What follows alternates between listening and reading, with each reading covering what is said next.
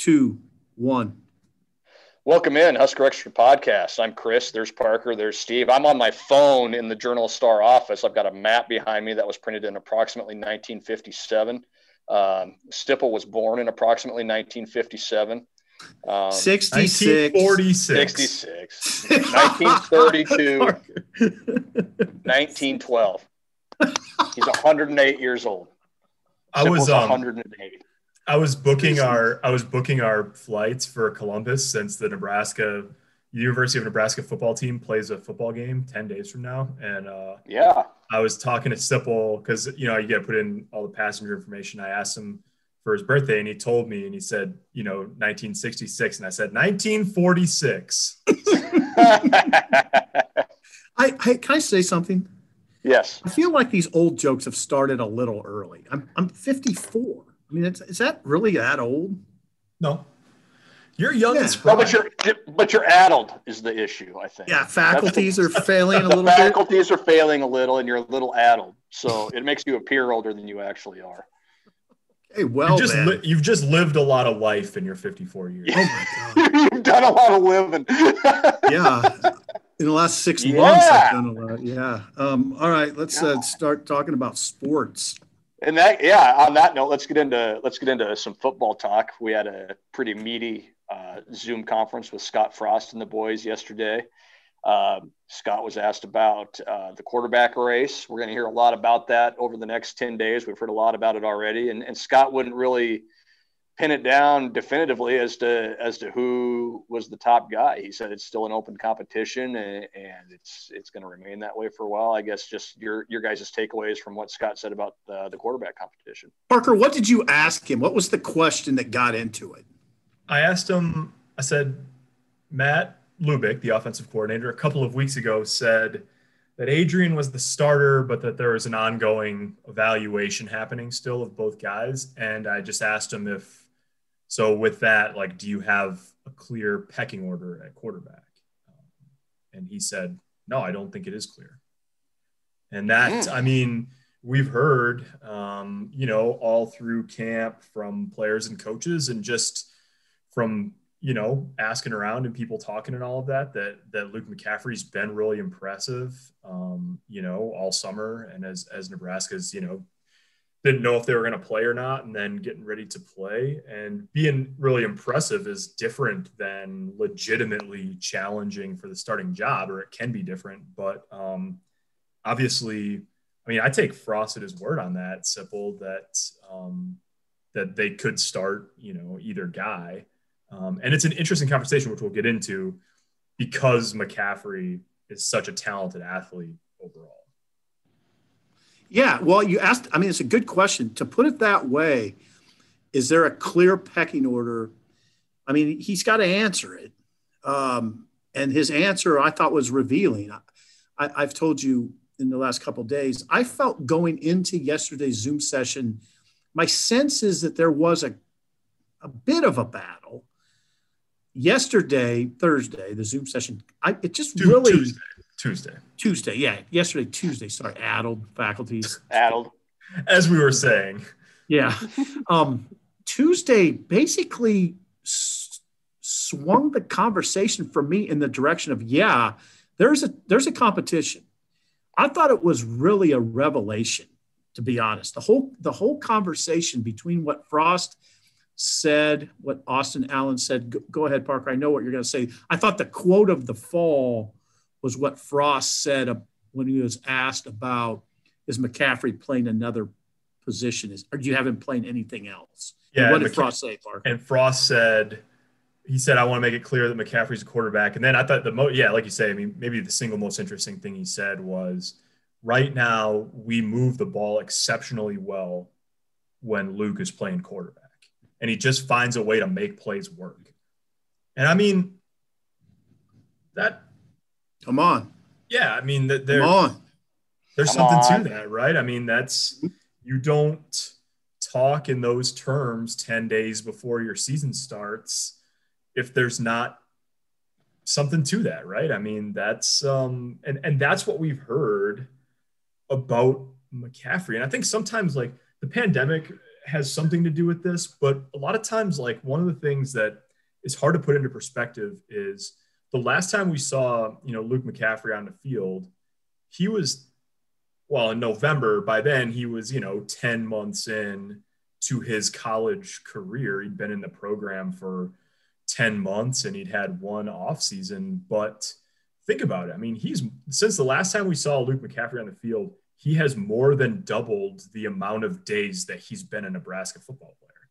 And then on top of that, when you consider that he really only played quarterback full-time his senior year of high school, and then he got here and they started working on his mechanics and all of that with Mario Verduzco, like, he is potentially a significantly different player than he was in November last year. Now, the same can be true of Adrian Martinez. Obviously, the longer you're in a program, the less like marginal gain each month is. You can get a lot better from your junior year to your senior year of whatever. But like McCaffrey, he's got more than twice as much time in the program now as he did certainly, during camp last year. And so it's just, and I don't mean to sit here and say that I think he's going to start. I don't know. I guess we'll see what happens. But I think one thing I've been asked a lot is if I think that this is because Adrian's not doing something necessary to win the job, or if it's because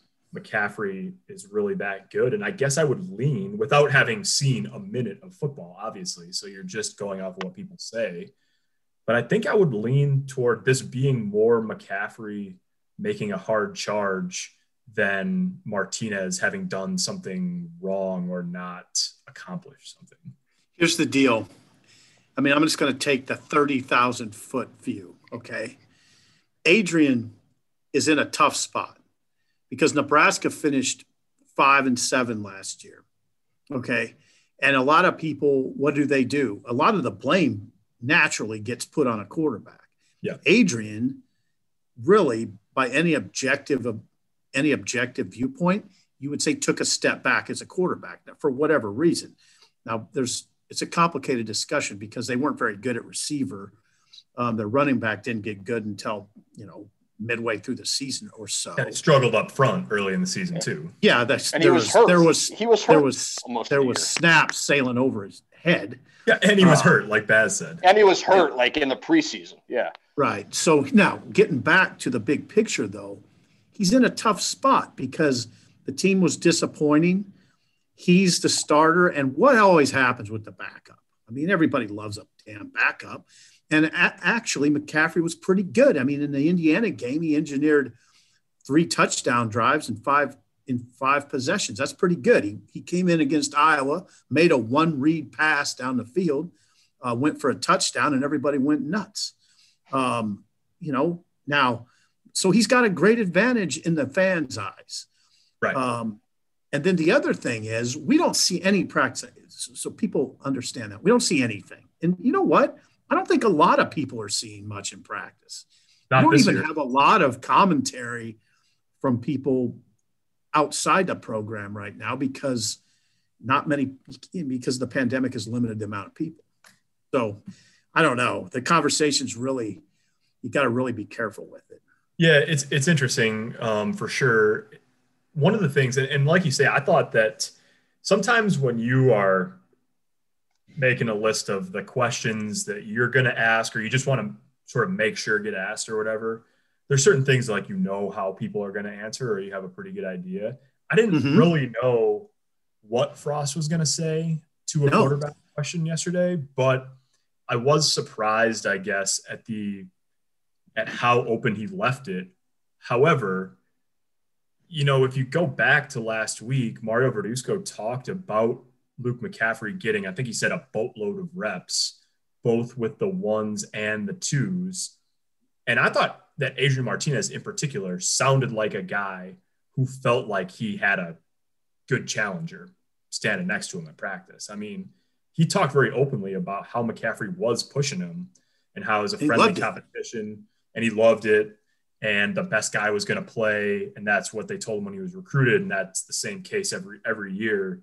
And so, I don't think that this challenge is news to the people inside the locker room. Like that, I don't think this just popped up out of nowhere. Like these guys have been seeing this now for weeks, if not months. But the other thing, it's related, but it's slightly different.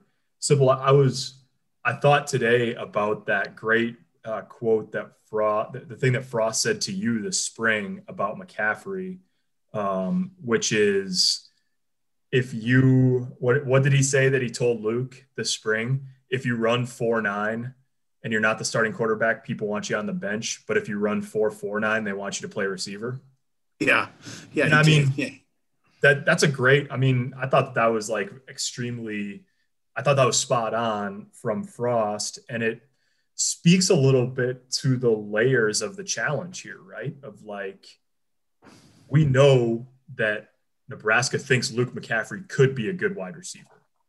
We know that they're adamant that he's playing quarterback and he is a quarterback.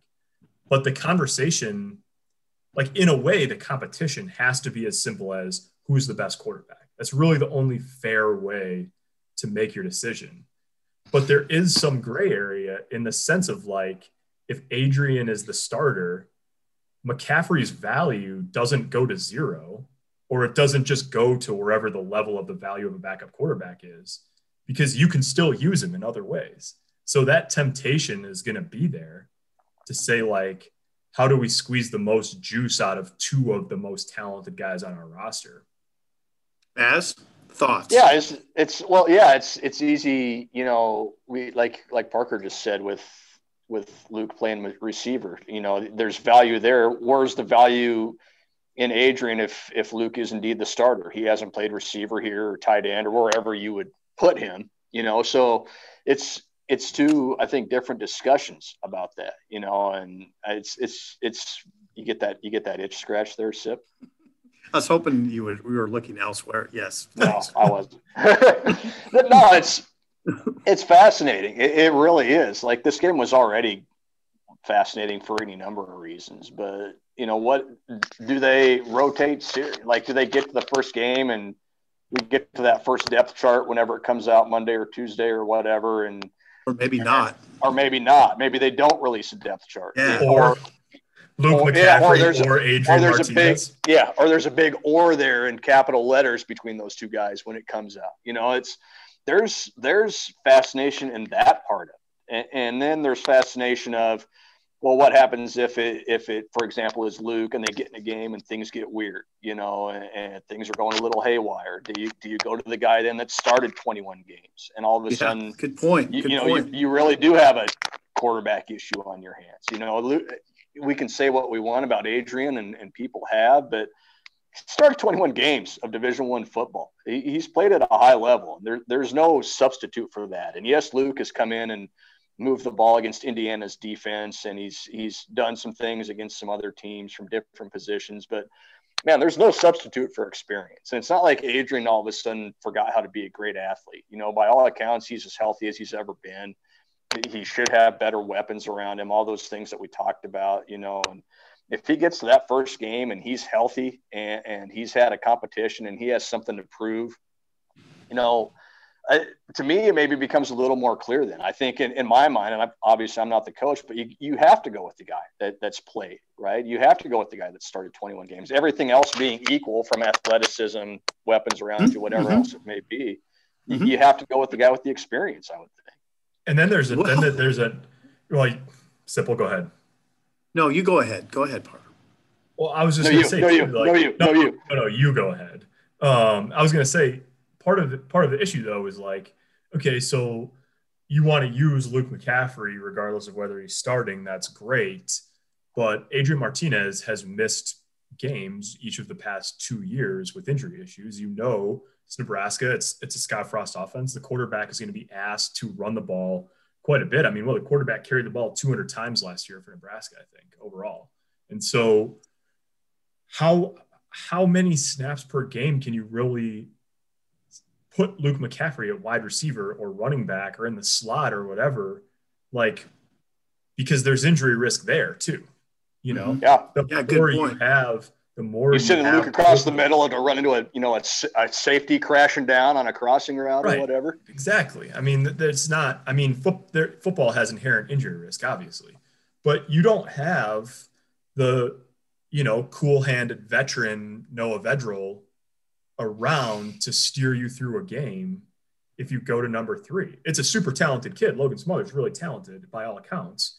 But it's a true freshman. That's your only other scholarship option. And so that's why they get paid the big bucks, man, to figure out how to – you're trying to win games, right? You want to put your best players on the field. You want to try to figure out how to win games, but you don't have the depth in numbers scholarship-wise at quarterback that you had last year. Your number 3 guy is a rookie. He's not a guy who's played in this offense for 3 years like Noah Vedral was. So think about it. Yeah, no, you got a good point. It's a really good. See, here's what happens in these discussions about quarterback situations. There's so many hypotheticals, but the one hypothetical that you have to consider if you're Frost and Mario Verduzco and Matt Lubick is just what you said. Think about this. Think if they go with Adrian. They have McCaffrey playing a lot of receiver, and he does get popped and goes down and can't play. And Adrian gets popped and goes down and can't play. Man, Frost at that point is going to be the subject of intense fan vitriol. Like, you have messed this up completely. Now you're playing a freshman, and all you have is Big Ten opponents. And at the same time, like, you're gonna not put one of your best athletes on the field against Ohio State. I don't trying know. To pull off an upset. I don't know. It's really a fabulous discussion. I think we see them both. Against Ohio State, and I know people hate that. And Scott Frost, quarterback, and Scott Frost hates that. But God, if it's this close, is it really gonna be that much more separation 10 days from now than there is right now? If they did it against Iowa. Yeah, we have evidence they did it. Yeah. Hell, in the last series they did it. Yeah. That's what I'm saying. Made it out in the last series against Iowa. So. Yeah. So maybe they each get a series. Maybe they rotate on the same series. Maybe they got something cooked up that we haven't even thought about yet to have them both on the field in a position to play quarterback, at the same time or whatever. Who knows what it's going to look like? But remember, hey, Bass, you're old enough. I don't know if Parker's old enough. Do you remember when Spurrier was literally changing quarterbacks within a series? Yes. The fun and gun? Yeah. Yeah. He was he was changing within a series during the season. I know. I don't know if you do that, but you could, Why couldn't you? Why, who knows? That's just it. Who knows what it's going to look like?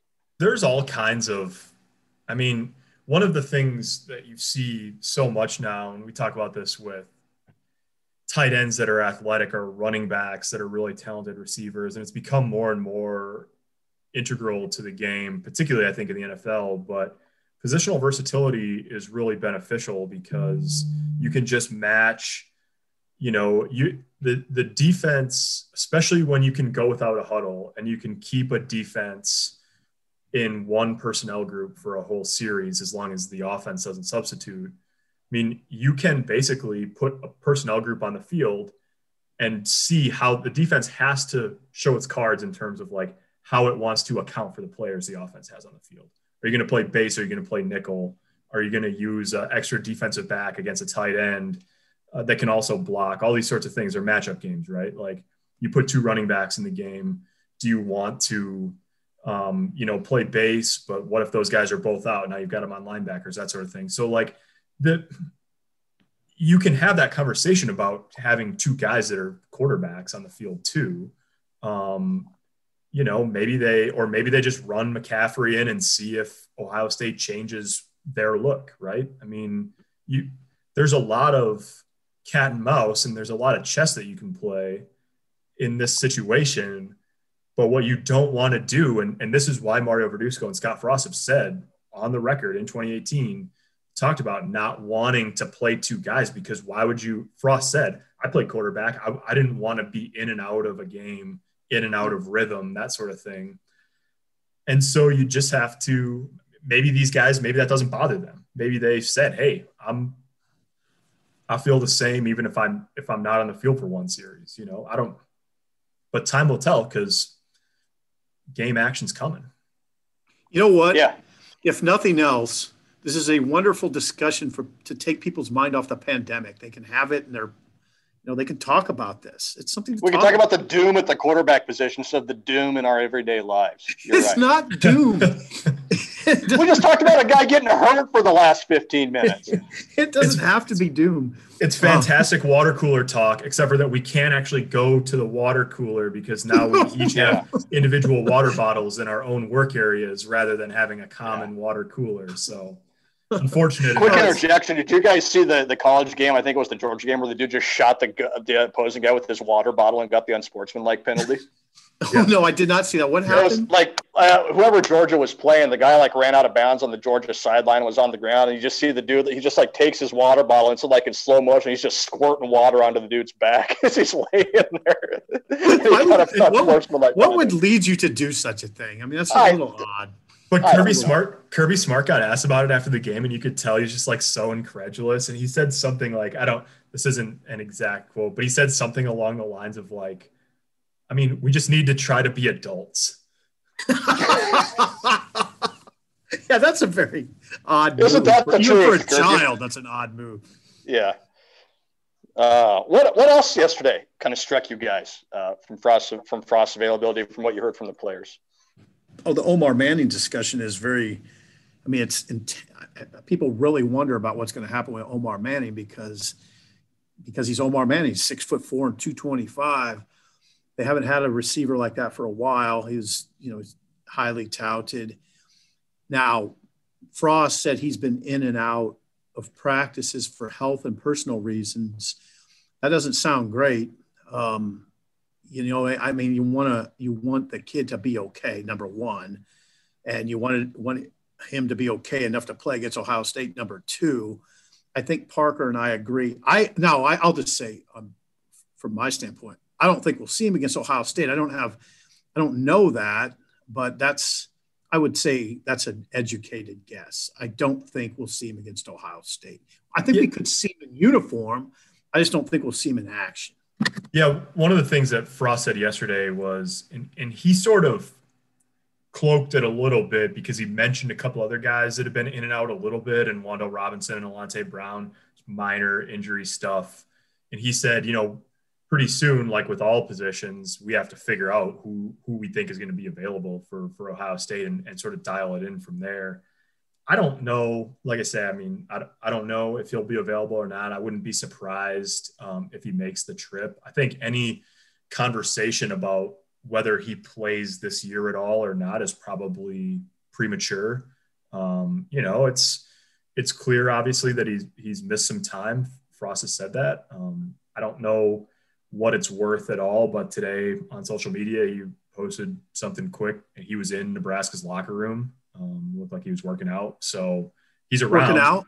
Yeah. He's around. What?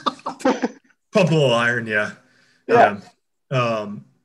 So I don't know. I mean, it's one of those things where, and we talked about this, Sipple. I mean, it's two conversations, right? I mean, Frost said he hopes that Omar can be the sort of consistent presence that they want him to be and that they're counting on him to be. And that's obviously what's best for Nebraska. And then there's also the question of like, what does Omar Manning think is best for Omar Manning? Right. And we don't really know that. I mean, not only have we not talked to him, of course, like in the past few weeks, but he's a really media averse.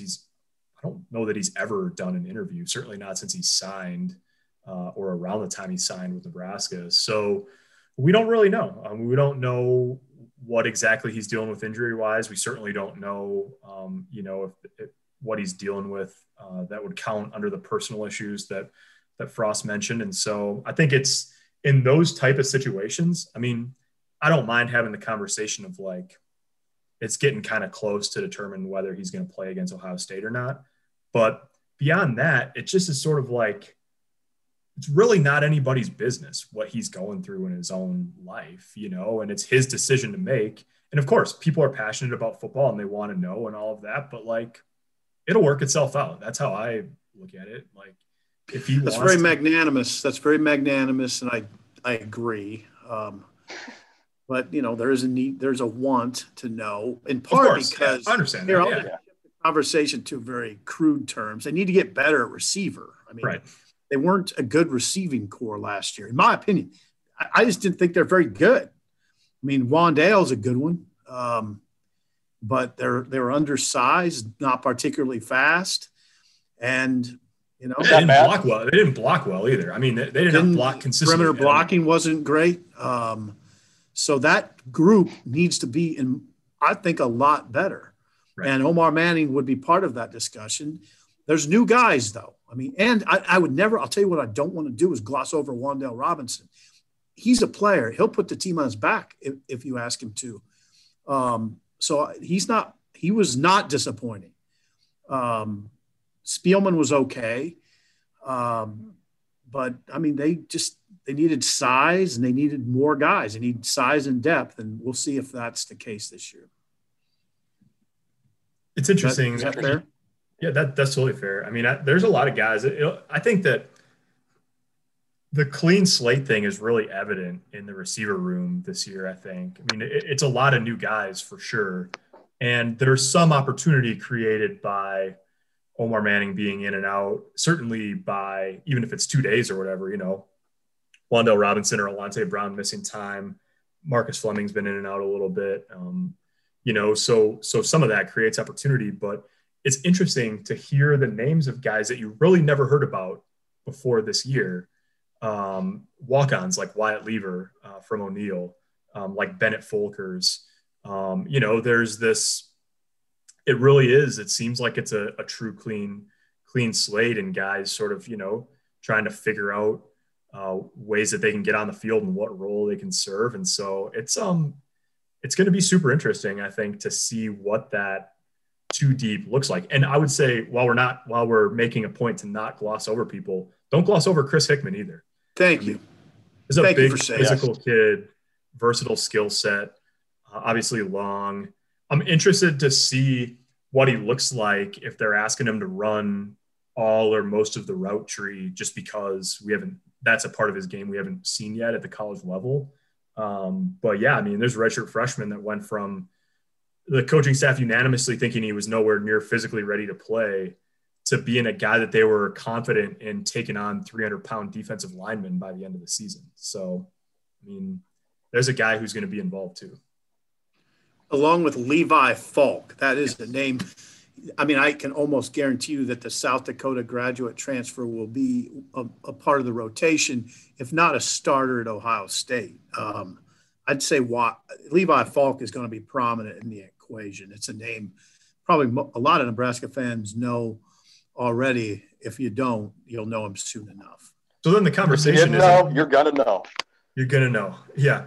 I think that it's not, when you really boil it down, then it's not that hard to start figuring out what the group of maybe like 5 or 6 guys looks like, right? I mean, Wan'Dale Robinson, Alante Brown, Cade Warner, Levi Falk, Chris Hickman, there's 5.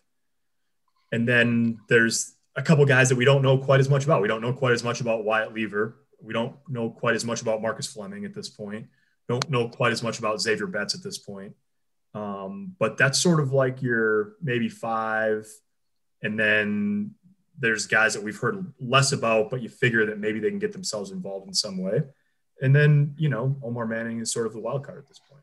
Yeah, I think it's interesting because I go back to the quote from Travis Fisher a couple of weeks ago, and he said they might be 8 or 9 deep at receiver, and he's the guy that's got to have his guys defending those guys every week. And we just rattled off a bunch of guys, and who knows how much of that is just coach talk, coach speak, trying to pump those guys up a little bit. But yeah, it seems to me, and correct me if I'm wrong, it seems to me like this game gets more interesting the closer we get to it, right? Because it seems like there's very few unknowns that are becoming known. Like, we don't know who the starting quarterback is. We don't know who the receivers are going to be. We don't know who Dedrick Mills' backup is going to be. We don't know how the defense is going to play. It was already interesting for, again, like a million different reasons, but it seems like none of those questions are really getting answered. It seems like there's just more that we need to see, and more that we're going to figure out and maybe won't figure out until, the offense takes the field for the first time. So I thought that's just kind of an interesting maybe piece to this whole thing too, is there's still Here's a lot question. We just don't know. Yeah. That was a proposed that's a proposed budget line of mine for the weekend. Yeah. Oh yeah. I was wondering why you were smiling there. 1 week before the season, like what questions do we know the answer to that we went into the 10-month offseason or 11-month offseason? Like, what do we know the answer to? Virtually nothing. Here's a question. This is not, I don't know if this gets talked about this all that much, but it's in the back of my brain a lot. I wonder if Frosty's going to come downhill at teams more. I mean, I just wonder if that's what we're going to see, because they have the big back. They have an experienced line with guys that can run block. They have the tight ends. I mean, if you have tight ends, yeah, four, yeah. If you go double tights and run. I mean, I watched that Wisconsin game again on Sunday. I watched Nebraska, Wisconsin, just for whatever reason. Well, I wanted to watch Mills a little bit. I just found myself watching the whole game. They ran the ball really well, and I just wonder, with that line, which is perceived as a strength, the tight end room growing, and now with these veteran tight ends and with a veteran back, I wonder if it's going to look a little different. If you're trying to keep your quarterbacks healthy too, right? You keep them a lot healthier if they're turning around and handing off 30 times a game. Yeah. Well, yeah, and I don't know what it would look like. I mean, they're always in the shotgun, and when you say power, that includes quarterback power too. Yes, it does. It does. It might include a little quarterback option. Yeah. But yeah, just a little more, maybe a little more running or a lot more running. That's what I'm interested to see. Yeah. I totally agree with you. I think there's two things that sort of pop into my mind on that. The other thing is, if you don't have an overwhelming set of receivers, I mean, what's one way to create space? It's to make defenses respect the run, right? I mean, whether you're talking about play action or sort of like, I mean, look at what Kurt Soraka and Minnesota did. What the first play you think of with Minnesota is that RPO where they stick it in the running back's gut and they run the slant across the middle. And now Rashad Bateman and Tyler Johnson are really good, which is part of the reason why they had so much success on that. But you don't have to be Calvin Johnson to be an effective receiver. I mean, you can, and coordinators and play callers can help their guys get open by putting them in, those type of situations where they have favorable matchups. And the other thing I think back to, and I'm a little bit surprised, I think it's largely personnel dictated, but we talk about the spread offense and the up-tempo stuff and all of that the past couple of years. I mean, Chip Kelly, all 4 years Chip was at Oregon was 60% run or more. Yeah. 60 to 63% run all 4 years. It's not like you can't do it. You can be an explosive, high-scoring offense and be majority run. I mean, that's not what the analytics gurus will say necessarily, that running the ball a lot is the most efficient way to do it. But at the college level, you can do it. You can be really dangerous offensively and be majority run or run heavy. Ever hear of Royce Freeman? Sipple's second favorite running back of all time, just after Derrick Henry. How about Henry's stiff arm last night, Sip? Let's get your thoughts on that real quick. Oh God, was that Josh Norman? He's got to retire. Josh Norman has to retire. Yeah, that was a little embarrassing for the defensive back who it looked like he had a sort of a bad angle, and Norman just grabbed his shoulder pads and flung him. He had a bad angle in the sense that he was trying to tackle Derrick Henry. That was his bad angle. Yeah. Henry, I don't know what to say about that play. I would have liked to have seen your reaction to that in real time. Yeah, I know. The first time you saw that. I was thinking that must have just been like a visceral reaction. You just ran outside and were like firing a gun into the air or something, just like celebrating. Yeah, let's not talk about that. But no, it was a power move for sure. Yeah. Oh, it's beautiful. Sorry, I didn't mean to get off track there. The big horse. Yeah, then I looked at some NFL running back rankings right after that, and I was amazed by I saw NFL.com had him ranked Derrick Henry number 6. Like what? I'm like, what am I missing here? Nick Chubb is better than Derrick Henry? No. I'd take Derrick Henry over anybody, including McCaffrey. I'd take Derrick Henry over anybody.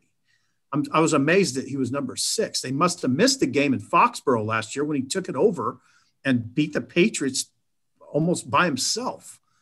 All right, that's enough of that. Almost by himself. Grandpa's gone off on the big horse. Yeah, that was an amazing night. Oh, it was beautiful. Yeah. You were there. You remember because you were there. It was beautiful. I've never been so happy in my life as the day the big horse ran over the Patriots. That crisp New England air and Derrick Henry running over the Patriots. We all remember that day. At Foxborough. At Foxborough. Isn't it Gillette Stadium? Is that what it is? Yeah. Yeah, Gillette. Right, yeah, that's right. Baz, so you're going to be covering hoops over the Thanksgiving holiday? Yeah, we got some hoops. Fred Hoiberg, it was a pretty meaty day. It was a real content bonanza yesterday out of Nebraska athletics. We got the head ball coach, we got the head basketball coach, we got Big France, Ivan Ouedraogo, and we got some Delano Banton as well. Yeah, Fred talked for a good 20, 25 minutes about a number of topics, and one of those being the potential multi-team event, MTE, as is the parlance in the industry. Didn't really say a whole lot in the way of confirming for sure that it was going to happen, unlike Oklahoma State, which is like releasing very intimate details about how it plans to travel to the game and things like that. But he made it sound like it's going to happen. And I guess the big thing that Fred said about it was they're waiting on the Big Ten to see what the Big Ten is going to do with its schedule. And all of what Nebraska does will depend on what the Big Ten says it can do. But in the meantime, Fred said they're trying to get ahead of everything, and they want to have an MTE in place in case they can play these games, because the NCAA said this year, if you have an MTE, you can play 27 games. If you don't, you can only play 25. And Fred Hoiberg said yesterday, we're planning to start our season on November 25th, which is the first day you can play. And we're planning to play 27 games, which means you're planning to have an MTE. So again, it's fun. We've seen the different teams kind of surfacing over the last couple of weeks here. St. Louis was the most recent team that was kind of added to the list, and that's another quality team. They're going to be a favorite in the A-10 this year. And so I think that makes 11 teams now, including Nebraska. They want to try and get to 16 if they can. So it's fun to talk about. It's fun to look at all these different teams that could become an LSU, Oklahoma State with maybe the best player in the country, and Cade Cunningham, Nebraska, revamped Nebraska team, Colorado State, Northern Iowa, a lot of really good teams potentially. But you have to keep in mind too that this is still a may or may not happen deal. The gist right now is that Nebraska wants to have this done in case they can have it. And it's all going to depend on what the Big Ten says. The Big Ten doesn't appear to be close to making a decision. Fred Hoiberg had a classic quote yesterday. I don't think he meant to do it, but he said he was talking about the Big Ten, and the coaches getting together on conference calls. And he said, there's a lot of subcommittees. And I kind of laughed at that because that's very Big Ten to have a lot of different subcommittees to decide how we're going to schedule basketball. So, yeah, I think at the end of the day, something's going to happen. The Big Ten wants to showcase its product, and Nebraska's putting together a strong field. And if you're the Big Ten, are you going to let Michigan State, for example, go play in an MTE, but you're not going to let Nebraska host an MTE? And so it's interesting in a lot of ways, that being one of them. If you play a 20-game conference schedule, what does that look like? That gives you 7 non-conference games. Does Nebraska still play Creighton? That game, I think the coaches want that game to be played, but it hasn't been decided yet. You've got an ACC Big Ten game you've got to fit in there. Then you've got potentially 3 games in an MTE, and maybe a couple more of those teams stick around, and you play 2 more games out of that deal after the MTE is over. So, yeah, it was really interesting. Fred kind of said a lot without really saying a lot, if that makes sense, just because he didn't come out and say, yeah, absolutely, we're playing this. But he also didn't shut it down either. So it's certainly in the works. And again, it's just going to come down to what the Big Ten says as far as what it may end up looking like. So revisit, Baz, what it would look like it's if you're talking about 16 teams, how many gyms? I mean, how's it going to come off logistically? Yeah, I think the way it's evolved now is it's mostly going to take place in PBA, and you're probably going to, I don't know if you'll have a 16 team bracket or if you'll have 2 8-team brackets. You know, if you do 2 8-team brackets, how do you divide it up? You know, if you do it that way, then at least each team's getting 3 games guaranteed. You know, and as I mentioned, do those teams stick around after the bracket part of it is over and just play a couple non-conference games against each other?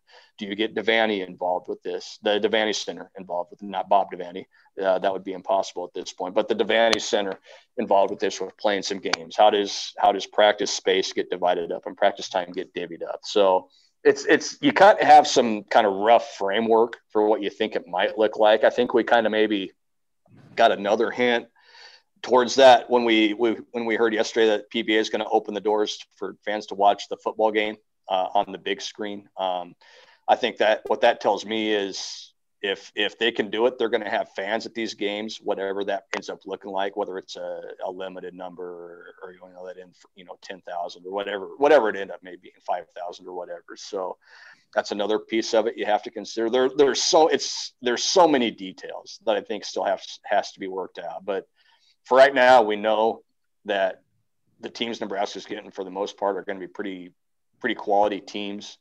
And it just basically comes down to the Big Ten giving Nebraska the go sign if they can do this or not.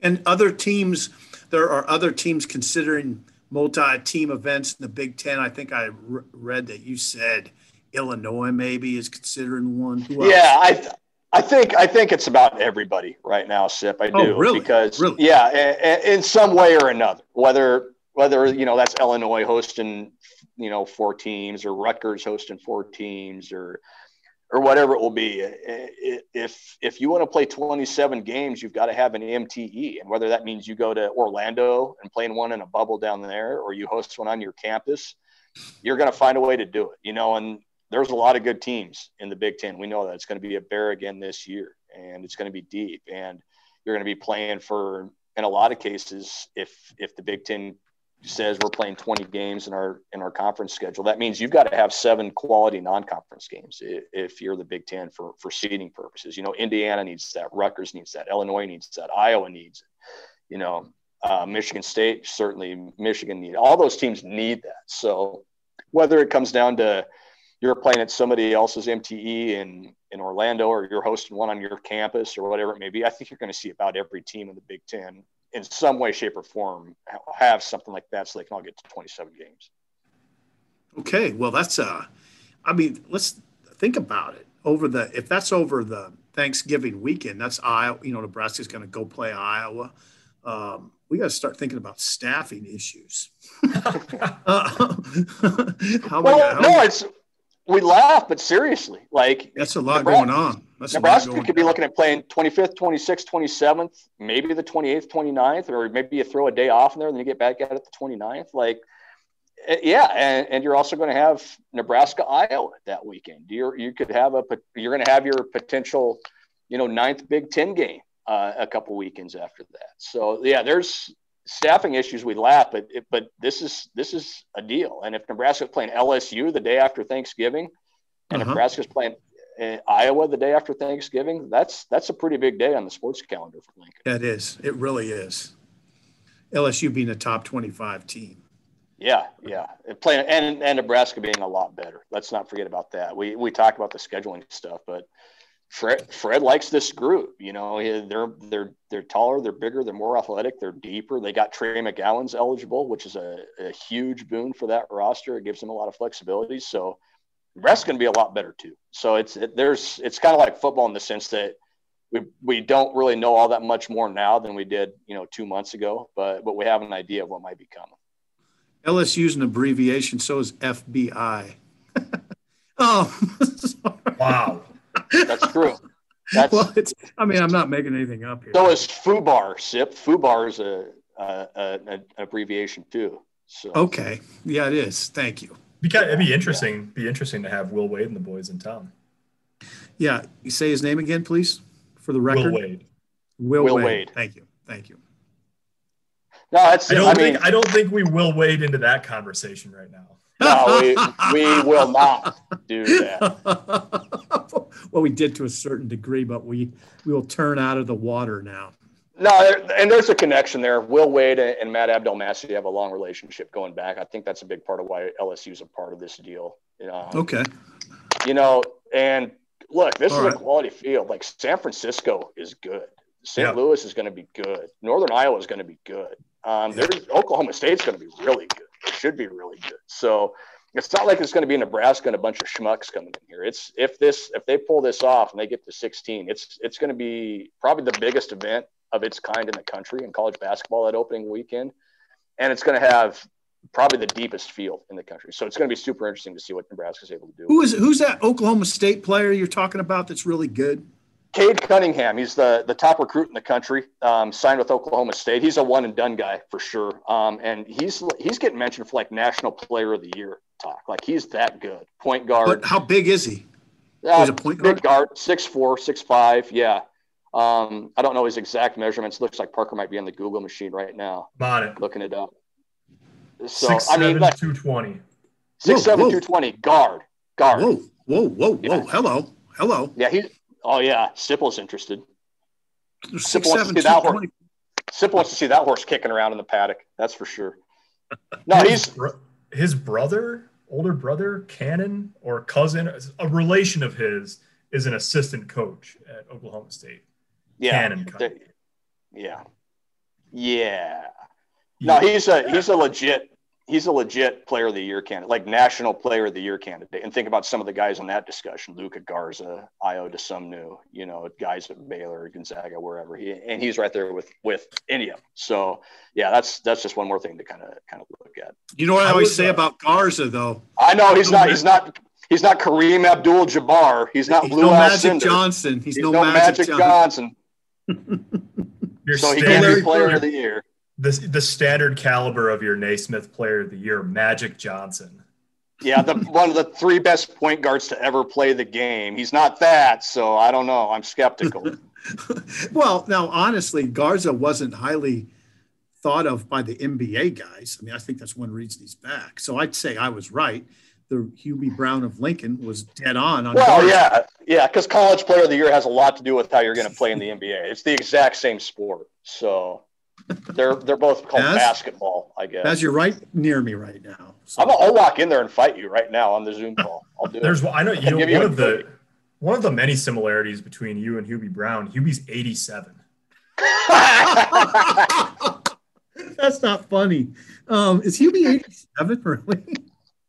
Hubie's had one foot in the grave for about 2 decades now, I think, but he's still going. He's doing really well. Yeah. I was flying back from San Francisco once. I was at the airport in San Francisco, and the USF basketball team, men's basketball team, was at my gate there on my flight, and I was like, man, these guys, they look like they can play. So of course, sitting at the gate, I pulled up KenPom, and I was like, oh, they're ranked like 40th or something in the country. And then I was watching them play in the NCAA tournament like 2 months later. I was like, I kind of had I was like, I got on the USF bandwagon then because. They're that good. Yeah, they're really good. Yeah, I mean, behind Gonzaga, they're probably Gonzaga and BYU. They're probably the number 3 team in that conference. I think didn't their coach go to? They got a new coach, I think. I think their coach went to young Washington guy. State or something like that. Yeah, young guy, big and yeah, their previous coach went to Washington State. And the guy they have now is a young guy who was an assistant somewhere or something. But you can't get this kind of USF basketball insight just anywhere. Yeah, Sipple, you'll know this. Who's the most famous USF basketball alum? That would be the great Celtic. Come on. Bill Russell. Bill Russell is correct. Is a San Francisco Don. Yeah, I saw him play many times. Well, you're about the same age. Yeah. Right. So I'm just better. joking. Bill Russell also better than Luka Garza. Oh God, yeah. All right.